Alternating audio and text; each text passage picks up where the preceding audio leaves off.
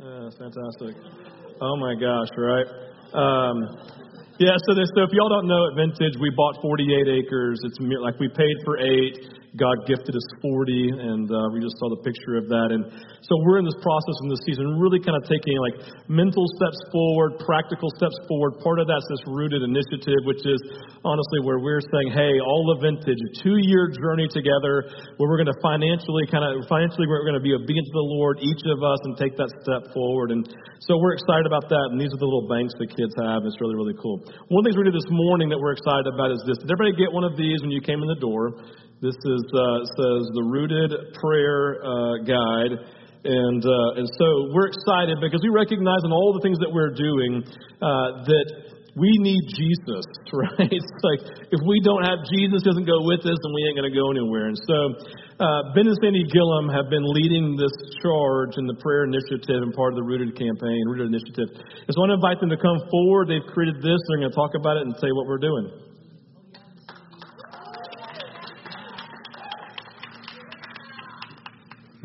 Okay. Stephen and Randall and the leadership team asked us to start with this kick off this prayer thing, but I got to say first, was worship awesome? Gosh.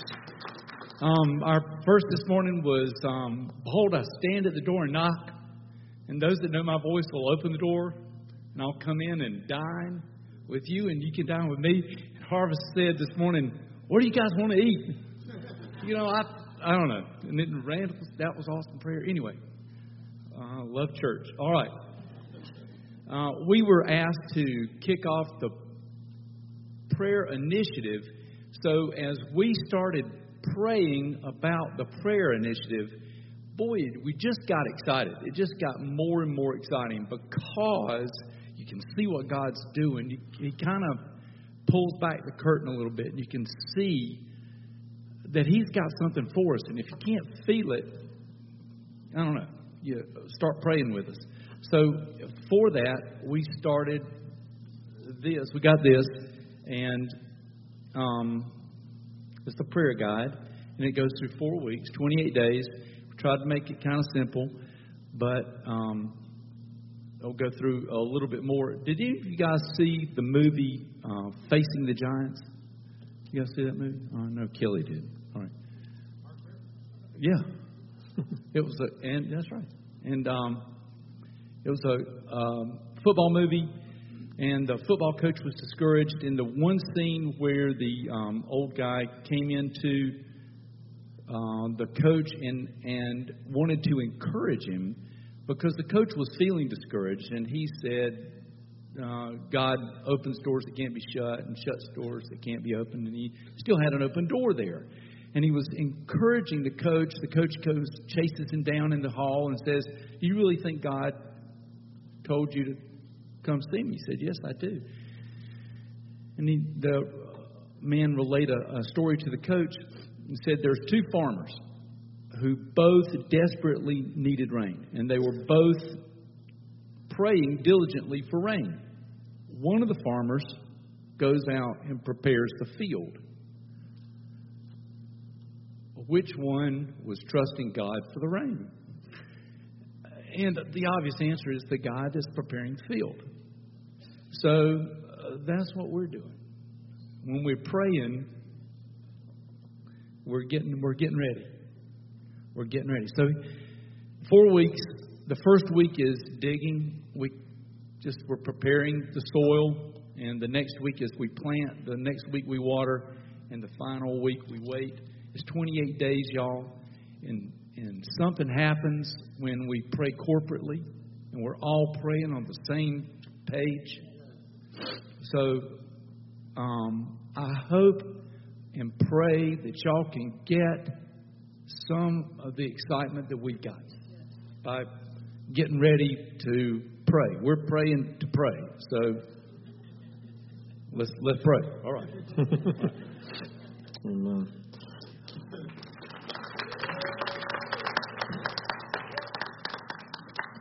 All right. Well, hey. So it's already, was it 5 till 12? So I'm not preaching 5 minutes. So if you need to leave at noon, this would be a great time for you to go ahead and leave, and you can just go ahead and listen to the podcast. If you would like to stay, then that's fantastic too, and I'm going to preach through the message this morning because I believe God wants to speak, all right? So here we go. How many of you love the gifts of the Holy Spirit?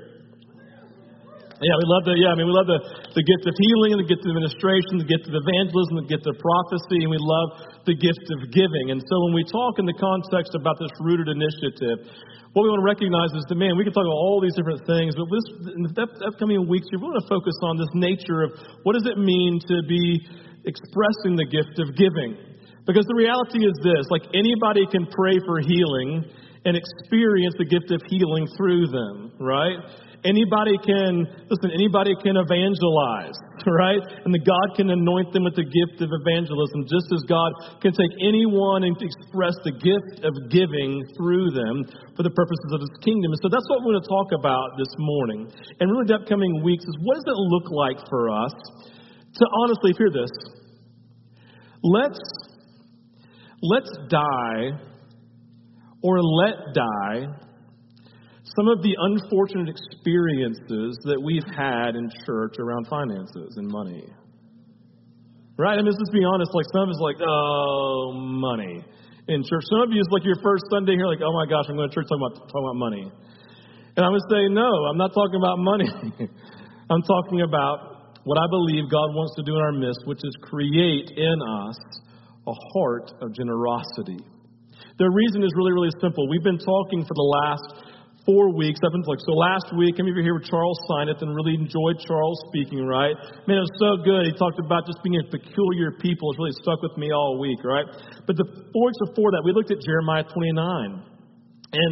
And the scripture says, what does it say? Someone help me out. I'm drawing a blank. No. It says, what? What does it say? Yeah. Yes, here we go. You will, no, that's not it either. That's the wrong one. Man, I'm like so into worship this morning, I can't even really, oh, good Lord, have mercy. Seek the prosperity of the city in which you live, right? Seek the prosperity of the city in which you live, which I've called you. Pray to the Lord for it. For if it prospers, then you will prosper. Seek the peace and prosperity of the city to which I have called you.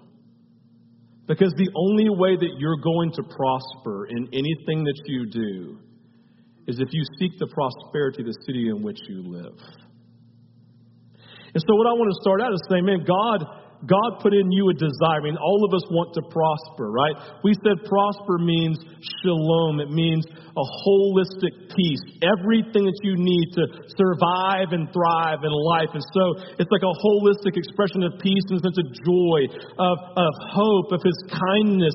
It's also of His financial provision, because I think you all know it takes money to live. Can I get an amen? You can't make it in life without it. And so when we talk about this holistic shalom and peace and prosperity that God wants to bring, it's the full gamut, and definitely 100% including your money and your finances. But it's everything else, your time, your energy, and your resources, right? All of these pieces of who you are. So God says, listen, I've given you 48 acres. I've given you neighbors. I've given you a job. I've given you family. And I want you to seek their peace. I want you to seek their prosperity. I want you to seek their shalom, because the only way you're going to have shalom yourself is if you're seeking that for them. And so with that in mind, we have to understand that the primary ways, like how then do you bring prosperity? Well, it's real simple. By being generous. Don't you recognize that no one can, like if prosperity is a gift, then someone has to always be giving it. Like here's the deal. You want to prosper in your job? Well, the only way you're going to prosper is if your boss decides to be generous to you. Your children, They will only prosper with new phones and new cars if you choose to be generous. Can I get an amen, right? It's like it takes someone being generous for someone else to prosper. When you hear miraculous stories, usually, of provision in missionaries' lives, because there's safe people to tell stories about, do you know how they received provision? Somebody was generous. And it wasn't just with money. It could be with time. It could be with energy. It could be with resources. I mean, I want someone to be generous with affirmation. Amen, guys? Like, I want someone. Listen, we love being around those people. We want people who are generous with everything that they possess. And because when people are generous, then those they are generous towards, they prosper. And I'm telling you then that when that person is generous, that's how they prosper. That's just the idea. And so this morning we're going to dive into what we call the genius of generosity. It's the book we're reading in your small groups, you're doing in your small groups. And we're going to talk about this nature of the genius of being generous. So, when defining the word genius, many of us think of someone with a high IQ. But do you know people who have a high IQ and just aren't real smart? Right? It's like they ain't got no common sense whatsoever. Like if you're going to sit next to somebody in a test and cheat, that's the person. If you're going to do the rest of life, don't be near them, right? You know what I'm getting at. Don't cheat. It's terrible youth, right? And so, but you know, it's like, so there's this whole point. So there's this idea then that's defining like more like wisdom, right? Genius, more in the context of wisdom. Genius is someone whose life is marked by just having experiential knowledge and good judgment. So a person may have a high IQ but no wisdom. A genius is one who has wisdom and experiential knowledge that empowers their good judgment. Genius, wisdom. On the flip side, generosity, in Latin, it speaks to someone of being of noble birth, noble-minded, gracious, unselfish, and willing to share. It's really interesting this word was birthed during a day when people believed that kings, queens, princes, and princesses, that they were ordained by God with a unique calling where they would be entrusted with resources to demonstrate the character of God in giving it away. And so generosity was in the context of those who had, with an expectation that they would then be generous, they would had a command of God to give it away. Don't you know that we are all sons and daughters of the King? That our lives are defined by our own nobility as the King's kids, princes and princesses. And so the idea is that we come into this place now talking about seeking the prosperity of the people that we live among, and we then have generosity that to define our lives because we have noble birth. And we are then to give to those who do not have of all of our resources, time, energy, and finances, affirmation, kindness, love, compassion. And so let me just go ahead and say, today I'm talking absolutely about money and then everything else that God has given me. Because don't you know that nothing that you have actually was something that you earned? It was given to you by God. And so today, I'm unafraid to talk about money because it was given to me by my dad because he loves me. And every bit of money that you have was given to you by your spiritual dad because he loves you. And everything that you have in your hands, everything that you can express that's good and kind and right was given to you by dad. And so when we talk about all of these things in generosity, please think absolutely money and then everything else around it.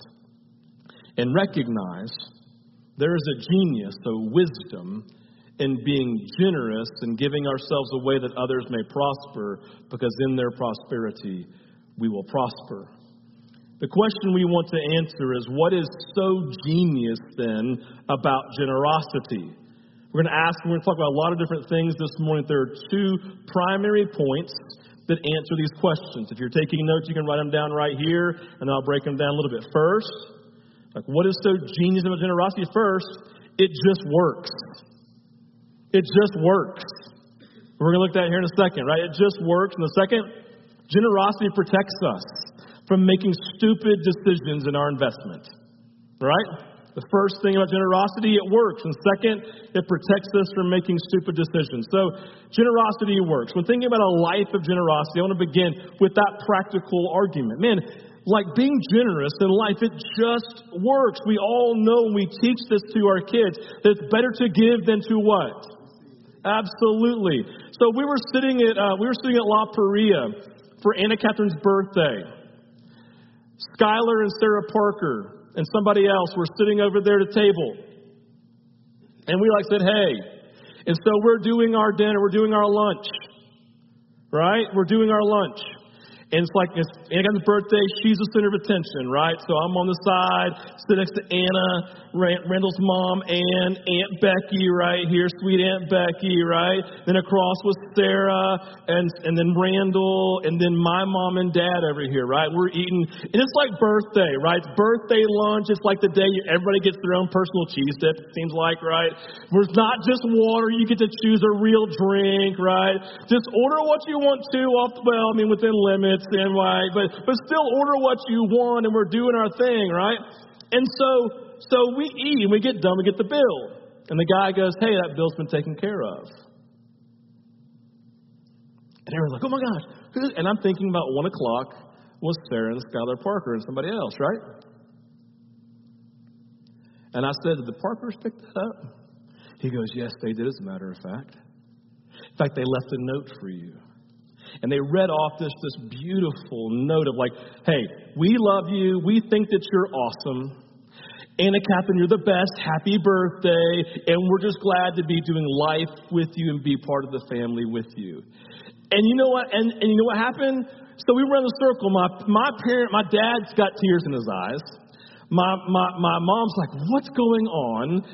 And Randall's mom's going, I can't believe he just did that. I just can't believe that he did that. Do you know how much that cost? I can't believe that he did that. Becky, I don't know what Becky's doing. She's just over there going, oh, all right. Anna Catherine, when Catherine felt, she felt special. She felt loved. She felt cared for because Sarah and Skylar thought enough to buy her lunch and to buy our lunch and to tell us how much that they loved us. It was better for them to give than it was even for us to receive. It was pretty stinking awesome to receive that. The idea of generosity works, doesn't it?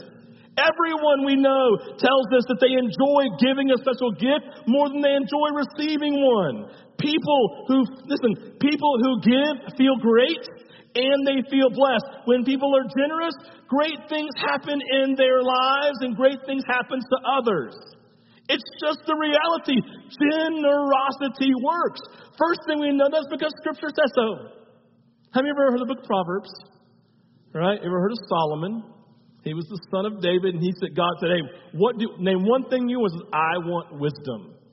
And so God granted him wisdom, and now we have the book of Proverbs, the book of wisdom. Proverbs 11:25. I could read this and we could go home. It simply says this: a generous person will prosper. Whoever refreshes others will be refreshed. I mean, you should go meditate on that for a week. A generous person will prosper. Whoever gives will be given to. Whoever refreshes will be refreshed, right? That's the mentality. So I can look at it and go, okay, God, it's wisdom. When it's spoken, I should listen. A generous person, a gift of generosity, when they give, then they will experience a holistic shalom that affects every part of their life, and every need and everything that it takes pertaining to life and godliness will be provided for them because of their generosity. In turn, they will prosper. That's pretty heavy. Generosity, according to Proverbs 11, verse 25, is wisdom. It works. Generosity works, right? We experience the shalom as we refresh others. We shall be refreshed. This is enough, right? The second reality. So first is Scripture. So generosity works. We see it in Scripture. Second thing we see is just through observation. Do you know that you live your entire life every day observing? You observe if your kids take a shower or not. You observe if they ate dinner. You observe your spouse and how they're feeling when they get home, right? You're observing your neighbors to see what are they doing over there, right? You're observing, hey, when you walk into your job, is my boss in a good mood today? He ain't, so I'm stepping back, right? You're like, every day you're observing what the person in front of you is doing because you tell them if they can drive or not, right? Like we're observing things all day long. We live lives of observation. And so observation is a gift of God to say, I want you to observe so you can learn and see things. And so observation in life tells us that generosity works. All of us, one truth that each of us have observed at one point in time, hear this. Greedy, selfish, and Scrooge-like people are miserable and unhappy. They just are. You've observed it. It's not rocket science. You don't have to have an high IQ. It just requires wisdom. You got it. You've observed it. On the flip side, those people who act generously, are gracious and kind like Skylar and Sarah and help others in a large way, they're just much happier and enjoy life. Who do you want to be in It's a Wonderful Life, George or Mr. Potter? Nobody likes Mr. Potter. They just don't. Man, we recognize and observe those who are generous. Man, people are drawn to those people. People are drawn to those, not just because they get something from them, but because you just feel the warmth, you feel the tenderness, you don't even know what you feel, you just know you feel it because you observe it.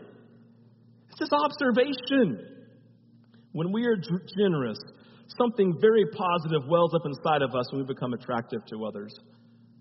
What do you think? Listen, don't you think that's just one of the reasons people were drawn to Jesus and not to the Pharisees? You're going to make like Bible all of a sudden? It's like go heavy a Bible? Because he was just generous as a life in the way that he loved, the way that he affirmed, the way he took woman in sin and said, hey, idiots, want the one who listen, this who has no sin, why don't you cast the first stone? I mean, he was ready to bring it, to protect, because he affirmed he was generous in his affection and fighting for her. I mean, Jesus wouldn't give the finger, but if he did, he would have done it right there for them. I'm just saying, right? Don't do that. But he would have. He's like, He's not generous with the finger. All right, here we go. Number 3. How we know generosity works. Experience. This is another practical expression of the wisdom of generosity. How many of you feel encouraged and satisfied when you do something generous? How many of you at Christmas can't wait for the gift that you bought to be opened by the person that you love, and that's really more exciting to you than the gifts that you're receiving, although that's pretty cool too, right? I can tell you the first Christmas, I literally bought gifts for every single person in my family. My grandparents, my parents, right? Like people I was close with. Like I can tell you what I bought. I can tell you where I bought it. And I can tell you how much it cost. Because that year I decided I'm going to choose to be generous. And it was by far up to that point, the most fun and enjoyable Christmas I'd ever had. Because I experienced this beauty of generosity, and it caused me to prosper in the moment, to enjoy the process. Man, it was so beautiful. How many of you feel fulfilled when you go out of your way for someone? When you find a way to affirm or to encourage, to do something or to bless or to buy a meal, to whatever it may be, right? we were talking to my mother-in-law one day, Ann, right? And Ann's not one of those who just throws out $100 bills to people. That's not who she is, right? She's very frugal and she's very, conservative with her finances. We were talking to her one day. She's like, "Oh my gosh, what I'm doing." I'm like, "What are you doing?" She's like, "I'm going to the grocery store. And if I find someone behind me I think is just struggling in life, or someone like a mom with like kids crawling all over her, and you can tell, I just buy her entire bill of groceries." I said, "You like in the 10 items or less line?" Right? She's like, no, right? No, man, and she goes, people they just start crying, and I'm like, I feel so good about myself. Do you remember when Jesus said, for the joy set before me, I endured the cross? Because I found great joy in it, because it created prosperity for me, shalom for me, I died and gave my life away because I couldn't wait to see it. But Jesus received more in his death than you received. It is not wrong for us.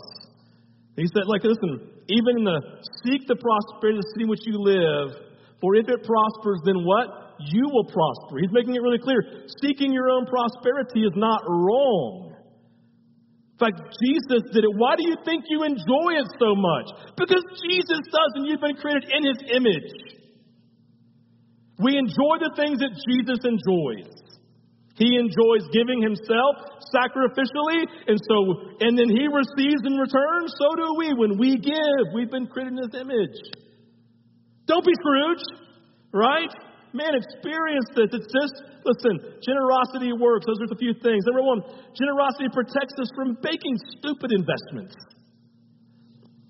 Being generous is genius because it saves us from being short-sighted in how we're spending the resources that God has given us. Listen, I had a buddy of mine, Rick Bompton, I've talked about him before. I said, man, what's going on in the news? Like, man, I was praying the other night. God gave me 2 stocks that I need to buy. So I went and bought them, and they've tripled. I'm like, that's an awesome plan for stock investments, right? I could have never done that. But that'd be so awesome because everybody wants a sure thing, don't we? We want a surefire, sure thing investment. Anybody in the business world is looking for the sure thing, right? We want that. We recognize that it's genius to invest into something that we know will bring about a return. And so the whole story in Matthew chapter 6, verses 19 through 24, is a story about being wise and having a sure thing in your investment of your resources that you own. And he tells the story because he recognizes that most human beings are really bad at investing into things that just don't last forever. You understand the ideology because you tell your kids all day long, don't spend your money on candy, save it for a car. That's what Randall says, right? I say, save it for Christmas, right?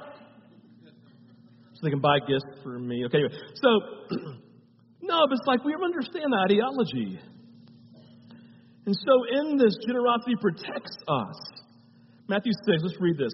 Do not store up for yourselves treasures on earth, where moth and rust destroy, and where thieves break in and steal. But store up for yourselves treasures in heaven, where neither moth nor rust destroy, and where thieves do not break in or steal. For where your treasure is, there your heart will be also. The eye is the lamp of the body. So then, if your eye is clear, your whole body will be full of light. But if your eye is bad, your whole body will be full of darkness.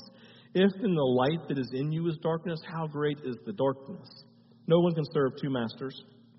For either he or she will hate the one, love the other, or he or she will be devoted to one, despise the other. You cannot serve God and wealth. So let's just break these down together. I'm not going to go super deep into any of this, kind of get the idea of what it's talking about. So the 2 treasures, the moral of the story is to be wise with the investment of our finances. In this story, there are 2 people. One who stores up treasures here on earth, and one who stores up treasure in heaven. Just 2 people. Okay, there's just 2 people. One who devotes themselves primarily to the investment of things on earth, and one who primarily invests into the things of the kingdom.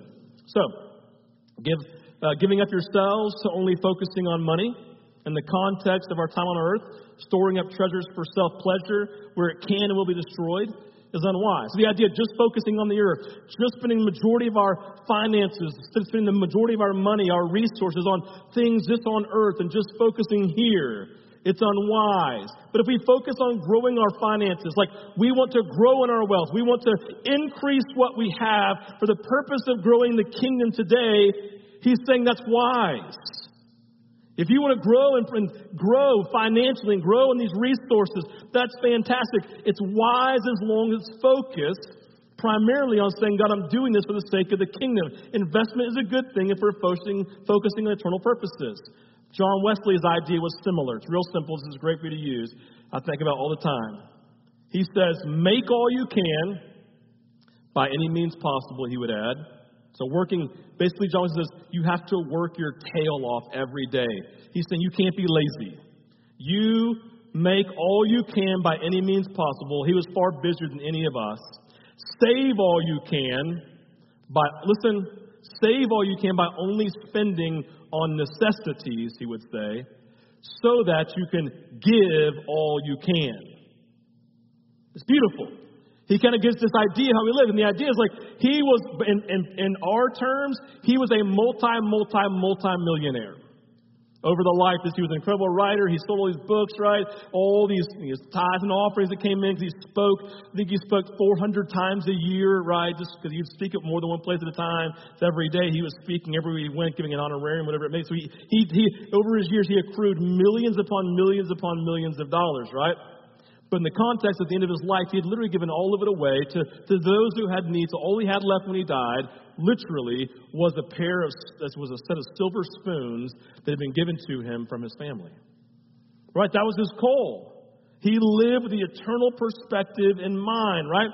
The return on investment here is clear. As we give here on earth, God will bring an eternal reward in heaven. It says, store up treasures in heaven. That's a wise investment. So just really practically, he says, as you live your life every day, focusing on what you're giving your resources to in the context of eternity, on the flip side, you are receiving blessings in heaven that you will enjoy forever. That's just what it says. And so the point is this.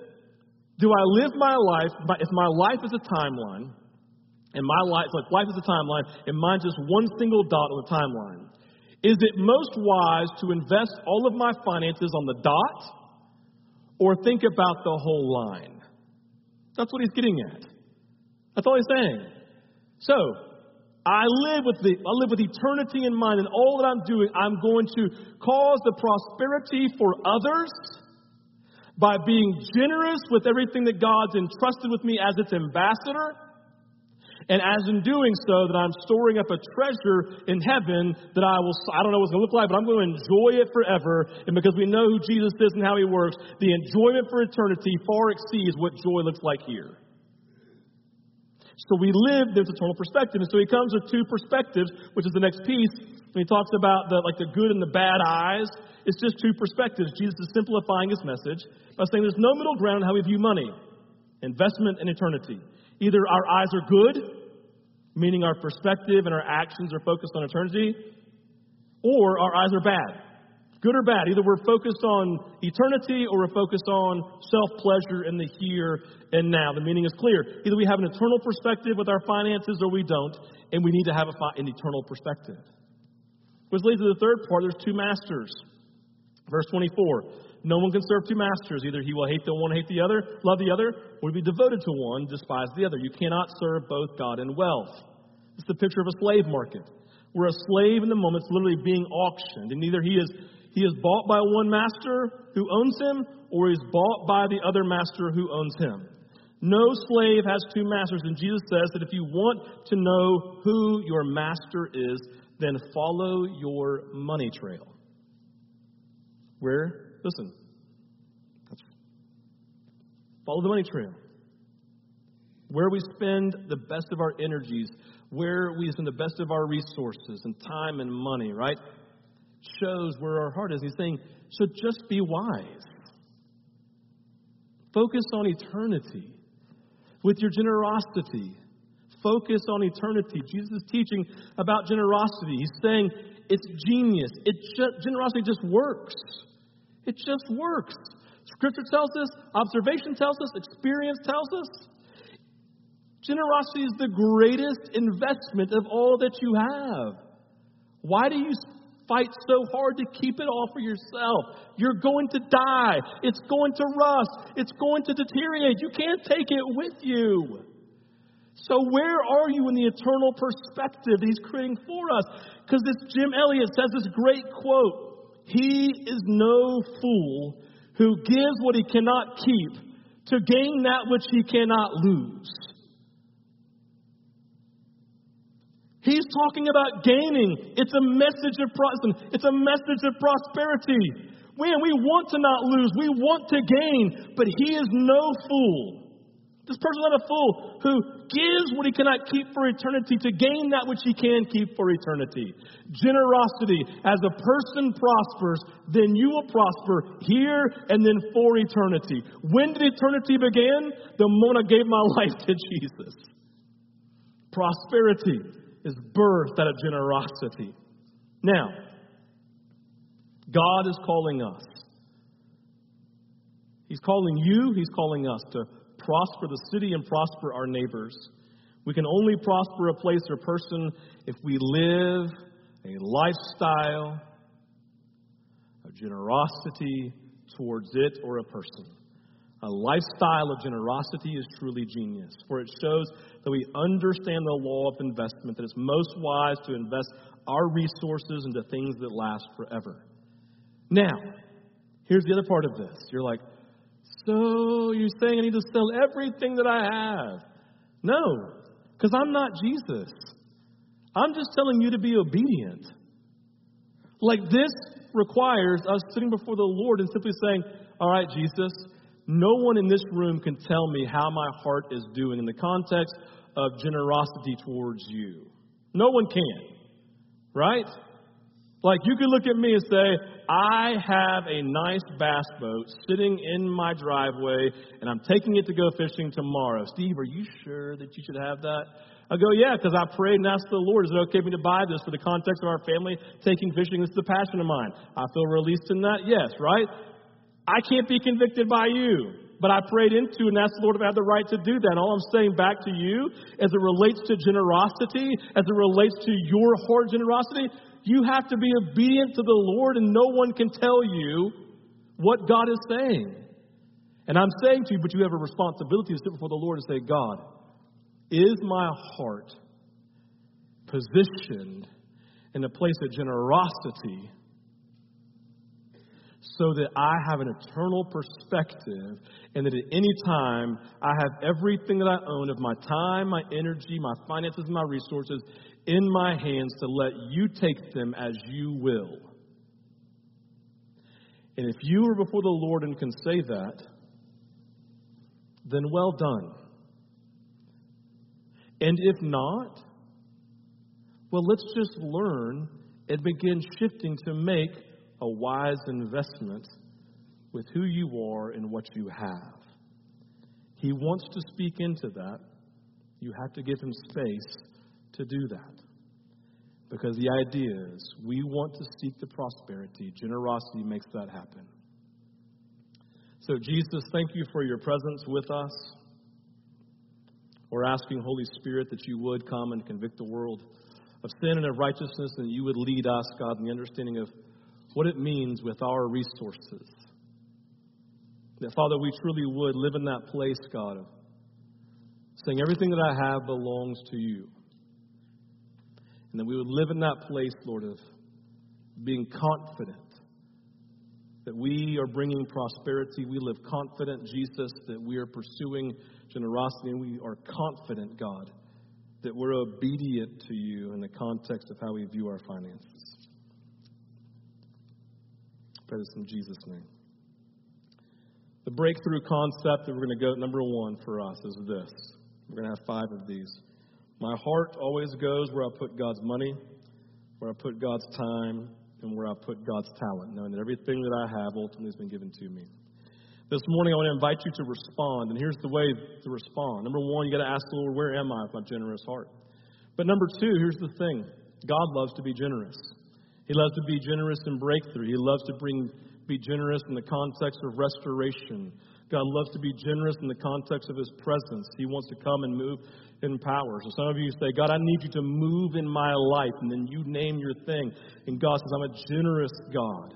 And I long for you to prosper. And he loves to come and to move and to speak into your life. And so if you want people to pray for you, ministry teams will be doing that. Offering.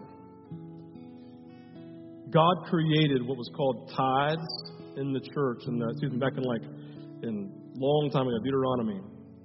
says, hey, I want to make sure that your heart is always right before me, so I'm going to create the tithe, 10%, so that every single dollar that comes into you, you're being faithful to give 10% back to me to show that money has not crippled you and kept you from being obedient. New Testament says, hey, it's not just 10%, it's everything is available to me. And so that's why we create this sign of worship, saying, God, my heart does not belong to wealth. It belongs to you. Communion. Oh my gosh. You want to talk about the ultimate expression of generosity. Jesus died. Body broken, blood poured out. As an expression of generosity. Why? So that you could prosper. We could prosper. The church could prosper. This is the ultimate prosperity theology. I'm going to die in my joy so that you can live. That's my generosity towards you. So, as you take, you can remember and say, Jesus, thank you for your generosity. Thank you, God, that you have allowed me to prosper. And I live in that today, awakening again to the fact that your body and your blood poured out. All right. So we're officially done with the morning. It's late. I get it. So go this week. Process these things. Ask God where your heart is. And I would just say, go experience this week blessing somebody. Go buy their meal. Go buy their grocery bill, right? I shop at Publix and eat at La Paria. You can meet me there, right? I'm game to be the one that you can experience that with, okay? Have a great week. Respond to the Lord. Let Him love on you. Let Him bless you. And let Him speak to you this morning.